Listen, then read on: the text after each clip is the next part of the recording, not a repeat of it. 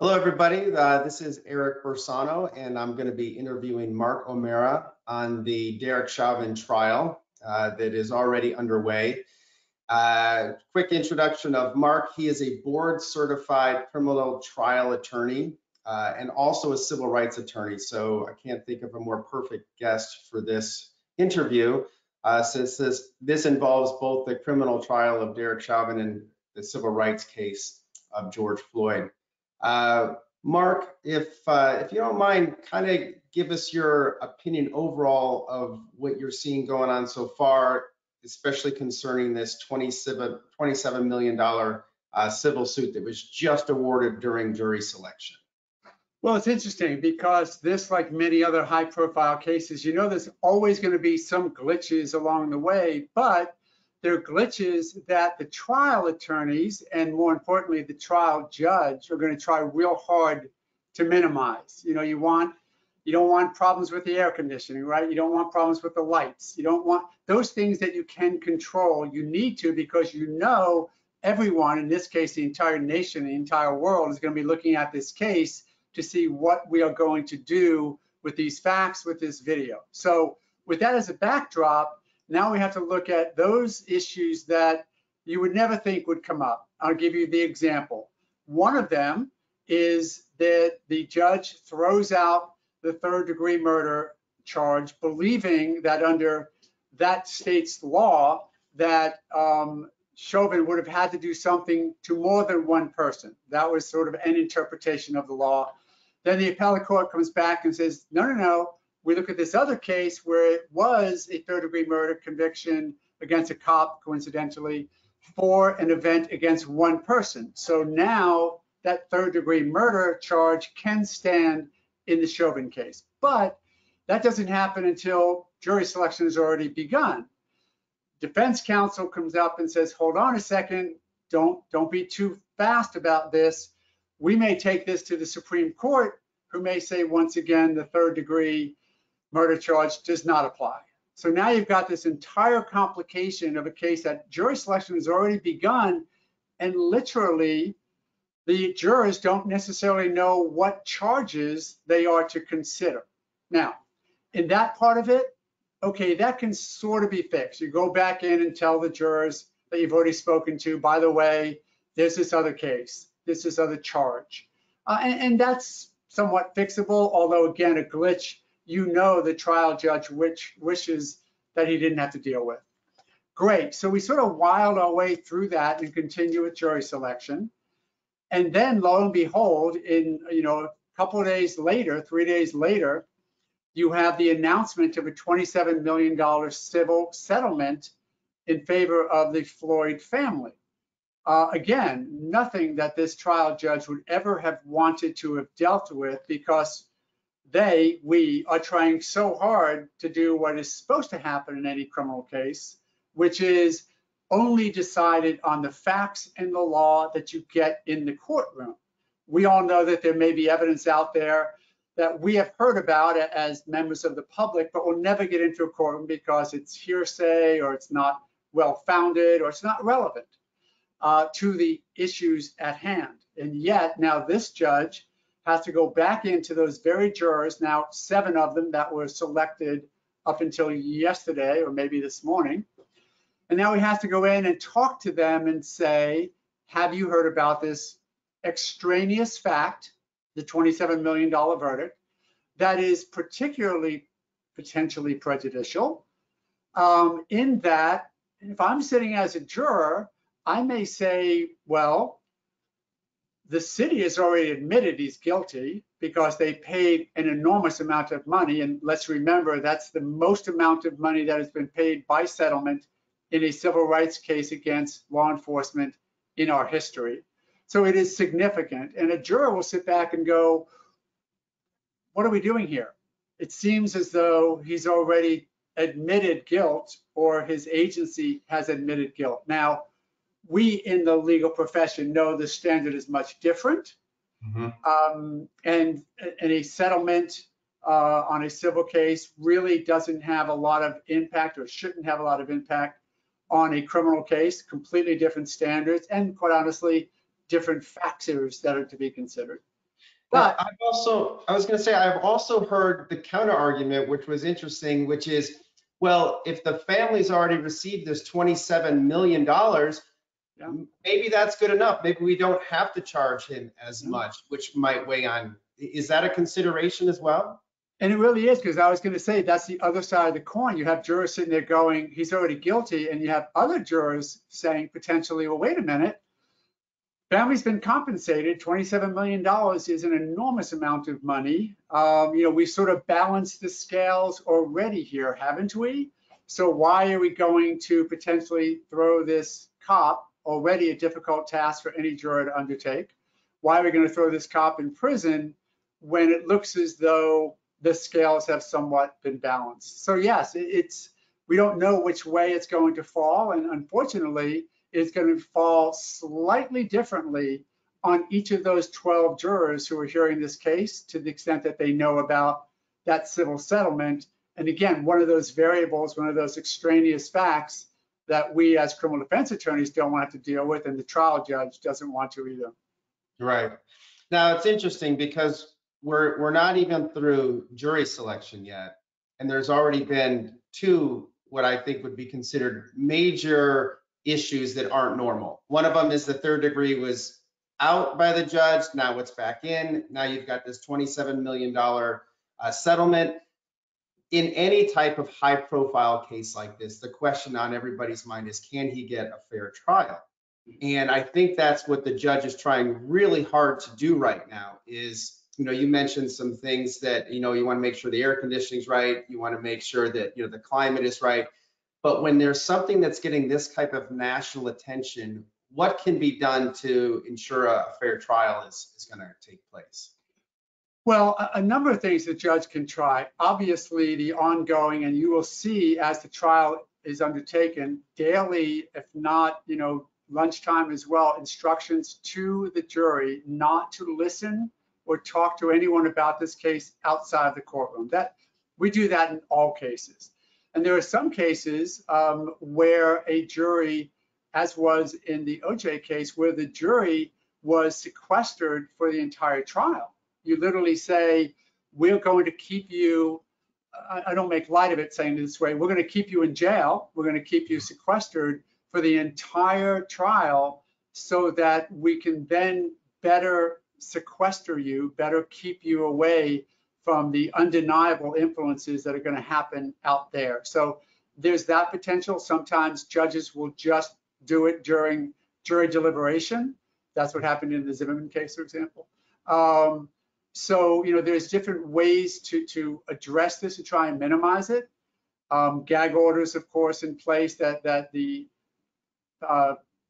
parties and the lawyers don't talk to the media. There's different ways to address it, but it's going to be an enormous undertaking because 20 or 30 years ago, it was pretty easy. What was the instruction? Don't read the paper, right? Maybe don't watch the 2 or 3 channels on TV. Now, everyone has, the gateway to every piece of information in the universe. It's called Google or the internet. And it's almost impossible because we have now become default animals to look at our phone and to see what's going on in the world. And that's going to be a difficult task for this judge. Yeah, it's interesting because information is literally at the tip of our fingers at any time that we want it. This has obviously taken on a completely different life. I mean, there's been protests. People are voicing themselves on Twitter. It's almost impossible to say that you haven't been influenced one way or to say that you haven't seen information about this. So one of the things that the defense, I think, is asking for is a change of venue, which I understand why, but would that even be an advantage to the defense considering how ubiquitous this case has become? So again, in days gone by, a change of venue was a good maneuver to try to avoid publicity, right? It was like, well, it's happened in, for example, it's happened in Orlando. So let's move it to Miami or to Tallahassee or to Jacksonville because there's not as much coverage there. And that 20, 30 years ago made some sense. Mm-hmm. The problem with it, and the same problem that we faced in the Zimmerman case, was there was no reason to try and move that case to another county in Florida because there was no county in Florida there was no county in the country that didn't have as much information as Seminole County, the county of its initial venue. And the same thing, quite honestly, in this case. I don't believe that the defense actually has as a premise that they will get an unbiased panel in some other county. But I do think that it might have been a strategic move, if convicted, to have yet another basis for an appeal to say, dear judge, we told you we couldn't get a fair trial here. We told the trial judge that. They made us stay. So in an abundance of caution, overturn the conviction, if that's what happens, and let us try this case again in some far distant county. It is a maneuver that often is taken on by the defense, sometimes with really good reasons. But in today's day and age, with a high profile case, and this is one of the highest, you're not going to get anywhere where someone doesn't know about this case. And quite honestly, you don't want those people on your jury if you found people who didn't know about this case. Right. So the other interesting piece in this is there were 3 other officers involved. So, Derek was obviously the person who was had the knee on the back of George Floyd's neck. Then you had 3 other officers that are all look like they're going to be charged in some way or another. Is it an advantage for the Chauvin trial to go through first? Or if you were the defense attorney, what would you think? Well, it's one of those double-edged swords. If I was representing one of the other officers, I would be very happy that Chauvin case is going first, particularly if he's convicted. Because if he's convicted, then I, on behalf of my secondary defendant, one of the other officers, would say, look, he's the one who did it.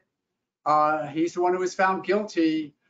Yes, I was there, but I had no knee on his neck. And there's this thought that if the system gets its pound of flesh, to call it that, by a Chauvin conviction, then there'll be less of a fervor over the other ones. Now, if I'm representing Chauvin, I'd much rather go last for a couple of reasons. One, I then get 1, 2, or 3 free previews of what the state is going to present. You're going to hear from the witnesses.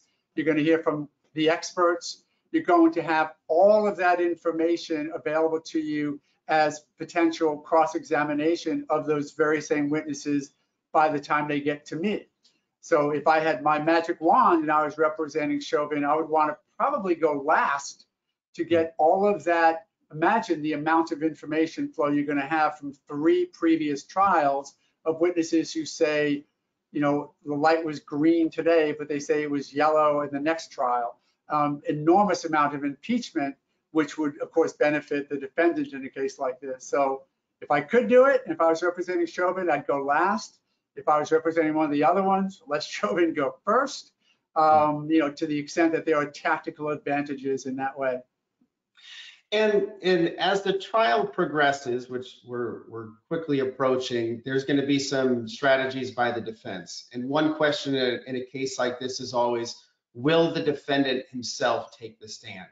Now, I know you're not privy to all the information that his trial attorney has, but what's your opinion on that in this case? So should a criminal defendant ever take the stand? If it was a true or false law school exam question, do you put your client on the stand? The answer is no. And the reason is sort of simplistic. Your client has an extraordinary amount of constitutional protections as a criminal defendant. And that is, he or she can never be compelled to testify against him or herself. The whole standard that we have in the criminal justice system, people don't really understand because it's somewhat unique. The system is set up where the prosecution and the prosecution alone always carries the burden. If they cannot prove their case beyond a reasonable doubt, they do not deserve their conviction. If a good defense attorney can file motions to exclude evidence, motions to do whatever they can to weaken the state's case, that is the way the system is set up. That saying where they said always, we'd rather let 100 guilty men go free than to incarcerate 1 innocent man is really one of the precepts that we have that says if the state can't prove it, they don't get their conviction.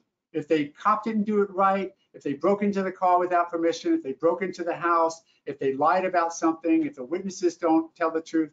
So if you think about that as a premise, then the question is, should a defendant take the stand? He doesn't have to, because it's the state's burden to prove.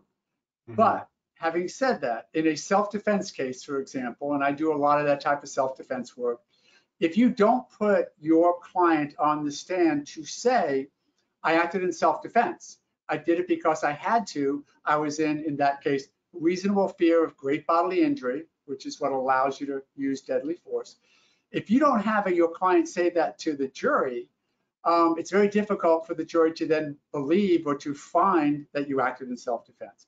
In this case, it is very dangerous to put Chauvin on the witness stand, because somehow, and I don't know how, somehow he's going to have to explain to that jury in a compelling way, both in his direct examination, most importantly in response to what's going to be vicious cross-examination of him were he to take the stand, why he thought that that was proper for those 8 minutes and 46 seconds for him to keep his knee on George Floyd's neck, even after he seemed to have gone limp.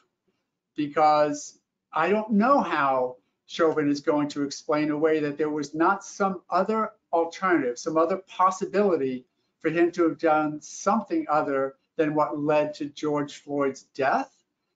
And although he almost has to get on there and say something like, I was trained to do it this way, I did it this way because I had to, I had no ill intent in my heart, I had no hatred, ill will, you know, what is third-degree murder. I had none of that.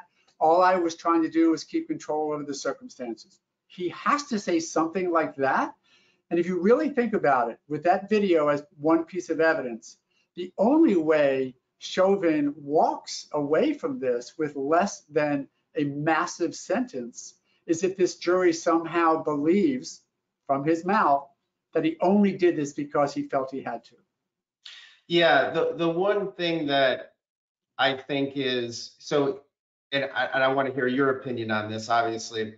His defense seems like, well, let's just say that he was following the letter of the law in the technique, which I've heard that argument. The technique was the letter of the law. I think the damning thing for him is the defiance. You know, you've got a crowd telling him, let him up, you're killing him. And the body language is like a defiance. Now, it doesn't look like he's in fear for his life. It doesn't look like George Floyd, obviously, at a certain point, is fighting back anymore. Let's have you play devil's advocate, since you do both types of law. As a criminal defense attorney, what is your tact? And then as a civil rights attorney, what's your approach? Okay, so now I am Chauvin's criminal defense attorney. Yes. Yes, he was doing exactly what he was trained to do. He was keeping control of a set of circumstances that he knew he did not have much control over. He had a crowd gathering around him. He had somebody who was acting weird, in his opinion. We know that there was some toxicology that suggested that George Floyd may have been on some drugs. He will use that in his presentation of the bizarre way that Floyd was refusing to calm down, refusing to listen to his commands, do whatever. You know, the crowd gathering, the people sort of yelling at him. You know, the idea that any interaction, any violent interaction with another person is a very stressful event. I talk about those stressful events when I talk about a self-defense event, when someone is faced with deadly force or somebody coming at them, how the front part of your brain simply detaches.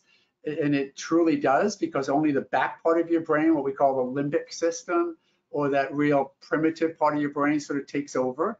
So in that set of circumstances, although, again, as an aside, 8.5 minutes is difficult, but with that set of circumstances where you're in a constant state of stress, focusing on gaining control over a person, that you weren't making rational or good decisions, particularly when looked at in the cold light of day, looking at a video a month or a year later. But during the moment that you're going through it, then that's going to be his explanation for why he did what he did. Now, as a civil rights attorney, someone like Ben Crump, who would be saying the same exact thing. This is an officer who had previous interaction with Floyd, good or bad, he knew who he was. There was no previous violence from Floyd, so we can't use that as a premise. He had some animosity towards him, and he acted in a racially biased way. We all, don't forget, have implicit biases that we carry with us. If anyone believes that's not true, I invite you to take the Harvard implicit bias study, because it will prove to you that you have implicit biases, because we all do. So those implicit biases were there. They were not properly, quote, trained out of him. Chauvin instead gave into those biases, decided that he had his own ego at stake at that point. The crowd telling him what to do, and he wasn't going to, because he's the guy with the badge and the gun, and he's going to show them that he's in charge. He's going to get control over Floyd no matter what it takes, and he's going to keep him down there until he's absolutely certain. And he's going to, quote, teach him a lesson this time, and he's going to show him who's in charge. That seems to be what happened on that videotape when you look at it from either an outsider perspective, but certainly from a civil rights lawyer's perspective, that this was simply tragically and horribly inappropriate, but that this was simply this guy's male ego as a cop, who shouldn't have been a cop, controlling a circumstance, not caring what he was doing to the neck that was under his knee, but just deciding that this was a battle he was not going to lose. I don't think that he looked at George's neck and said, "I'm now going to kill you." I don't think that's what happened. But on the other hand, it didn't seem that he cared that it might be an outcome of his actions, because obviously that's exactly what did happen. And look, this guy's a cop, he's an adult. He has responsibility for his actions. And I don't know how he's going to walk in and say to anybody, particularly a jury, in civil case or in this criminal case, that I did what I thought was right under the then existing circumstances, which is what he sort of would have to say, because nobody can look at that tape and say what you did was reasonable. There was no fear. You look at Chauvin's, like you said, his body language. There wasn't any struggle. There wasn't any, fighting for my life over his life. It was just, I'm going to, stop you from breathing by putting my knee on your neck. Yeah, one of the things that it kind of reminds me of is the eggshell plaintiff argument in personal injury. Whereas, let's just say I get rear-ended by somebody at low mile per hour, no injuries.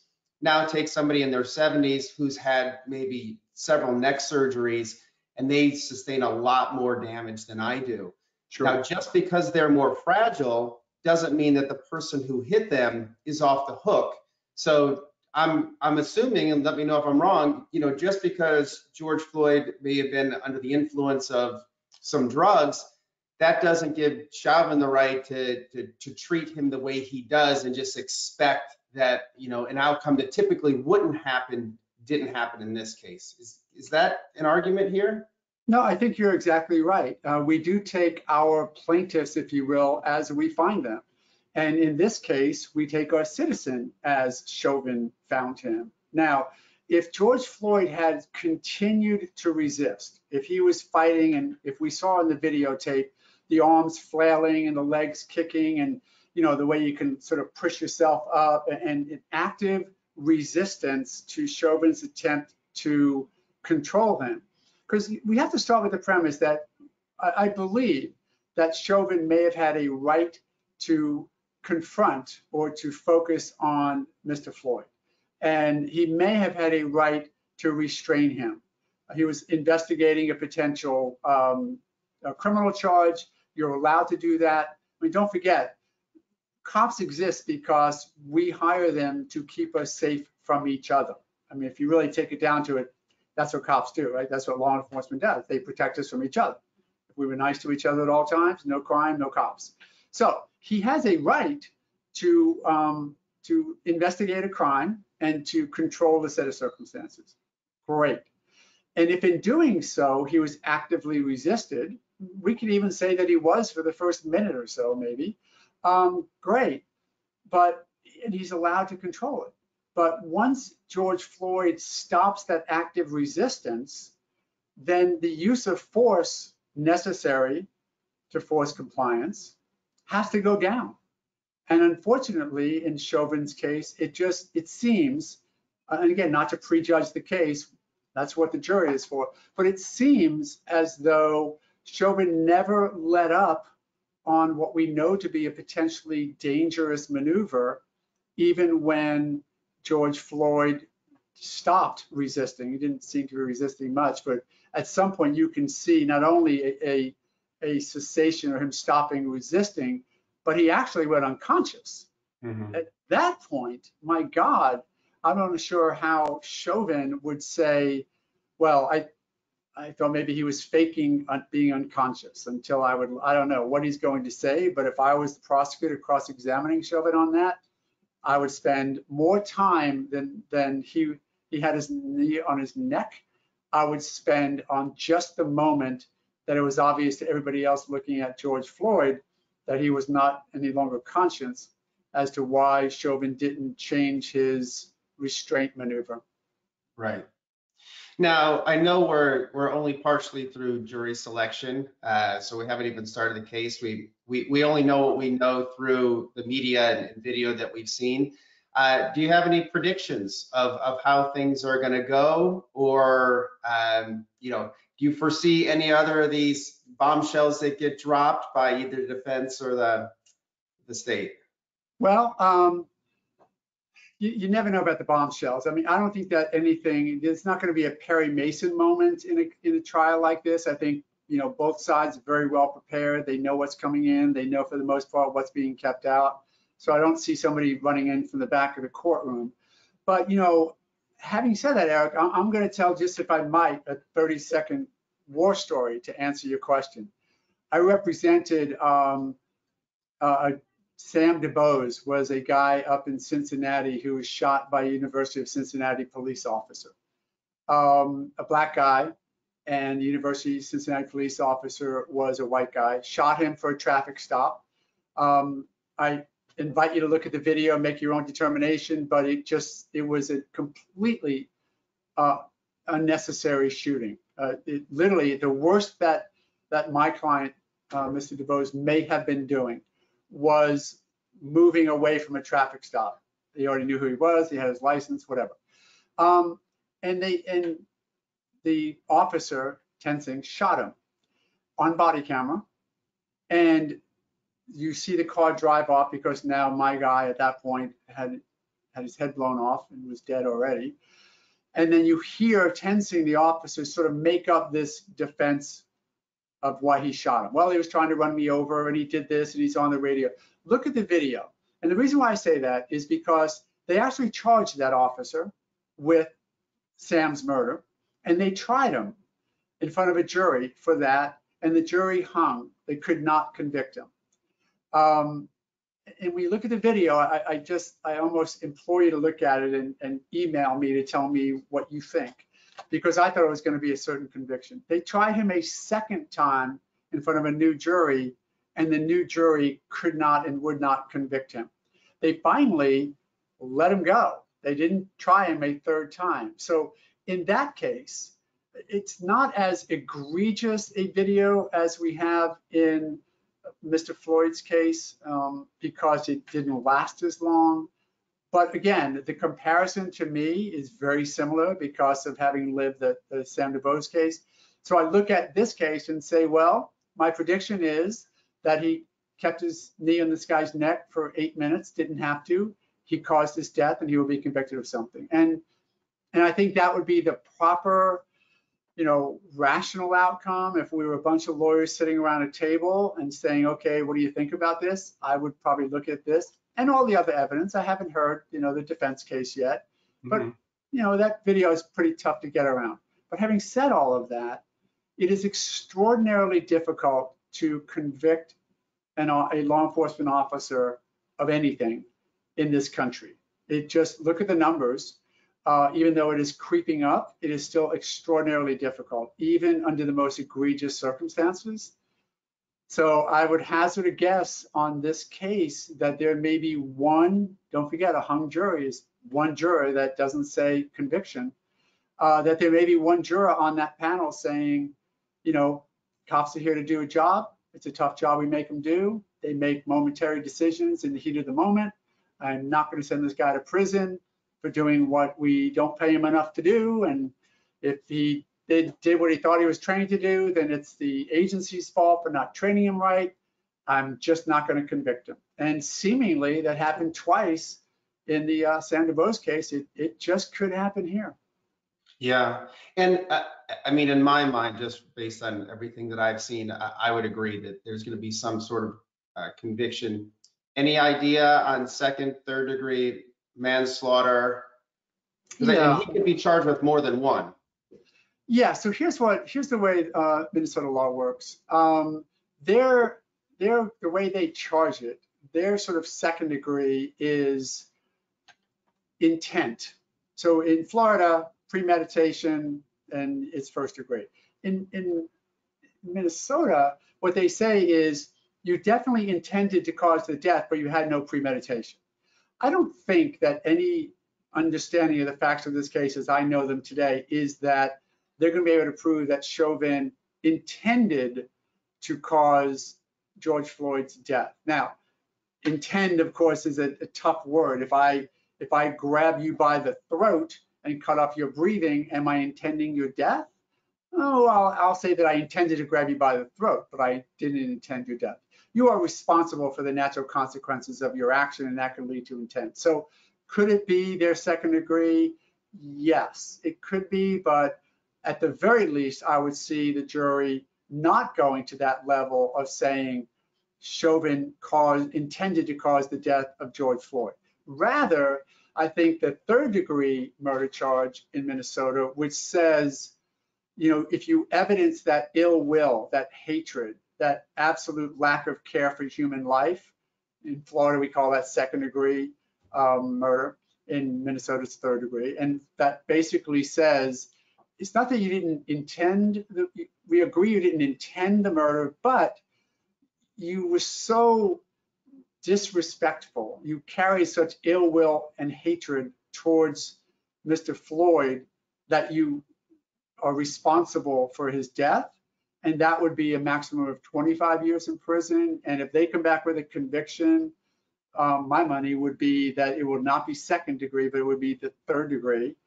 More of a compromise is the manslaughter, which is basically, I didn't intend to cause your death. I didn't do anything. I don't dislike or hate you. I just acted so negligently that I should be responsible for my actions, which unfortunately and unintentionally led to your death. And that's sort of manslaughter. So it's going to be manslaughter or their third degree murder if they come to a conviction. Okay. Well, Mark, I'd really like to thank you for your time here. I think our audience will enjoy your perspective. Like I said, it's a unique one because of your experience on both sides of the law here. So hopefully, as things progress, you might be able to join us again and lend your perspective that I think a lot of people are interested in this case, and to get a professional opinion like yours, I think is very helpful. Sure, no problem. And I really do, I am sort of keeping track, so I'm not kidding about anyone who wants to take a time to look at that Sam DuBose video, D-U-B-O-S-E. I'm not looking for business, but I am inviting you to email me at mark@omeralawgroup.com. I'd love to have your opinion on it.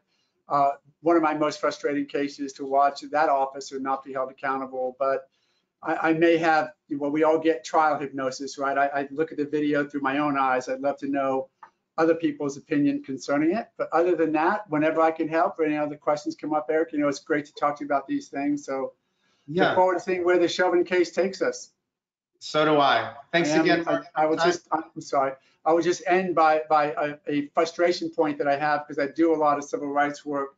It's going to be I don't know how the Black community will deal with a non-conviction in a case like this. I mean, they had a tough time with several of them, including the Zimmerman acquittal and some that have happened since.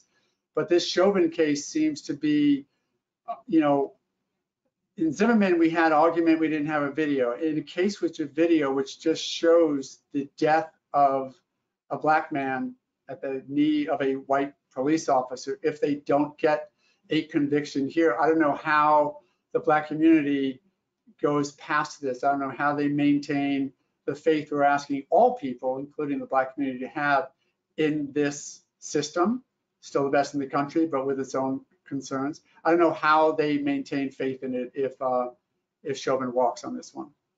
Yeah, I completely agree. Just one quick question on your case. Did you have a chance to talk with any of the jurors Yes. on that case and kind of get inside their head of why they acquitted? And very interesting because, we had 6 women in Florida. It's only 6 for a non-capital case, a non-first degree. So we had 6 women. And I talked to, I think, four of them. They were very willing to reach out to us and talk to us. And their thought was that it was pretty obvious to them. And there was one holdout juror for reasons not necessarily connected as well to true legal guilt, but there was one juror who just had a problem with the whole case. But the other ones that we did speak to were saying that to them, that it was pretty clearly that under the circumstances that existed with all the forensic evidence that George acted in self-defense, because again, the law in Florida, as it is throughout the country with self-defense, is the jury has to look at the sort of the facts as you were perceiving them. So in that case, as George was perceiving the facts, did he believe that he was in reasonable fear of great bodily injury? And the fact that he had a broken nose, the fact that his head was being hit on the concrete several times, and the fact that it was undisputable that Trayvon Martin was on top of George when the shot was fired. We sort of know that because the shirt had the bullet through it and then it hit Trayvon's chest. So there was an obvious gap. Mm-hmm. Those 3 facts, I think, were most compelling to the jury that George acted in self-defense. And that's what they sort of focused on when coming up with the acquittal. Right. Well, I'll tell you, we will post this video along with the other video that you mentioned where the cop, so that people can see both. I'm sure after they hear this, they're going to want to see that as a reference. Oh, I appreciate that. So thank you again, Mark. Okay, have a good day, and we'll hopefully be talking to you soon. I have a feeling we'll be talking soon about the next couple of maneuvers in the Chauvin case. So be well, and everyone stay safe. All right.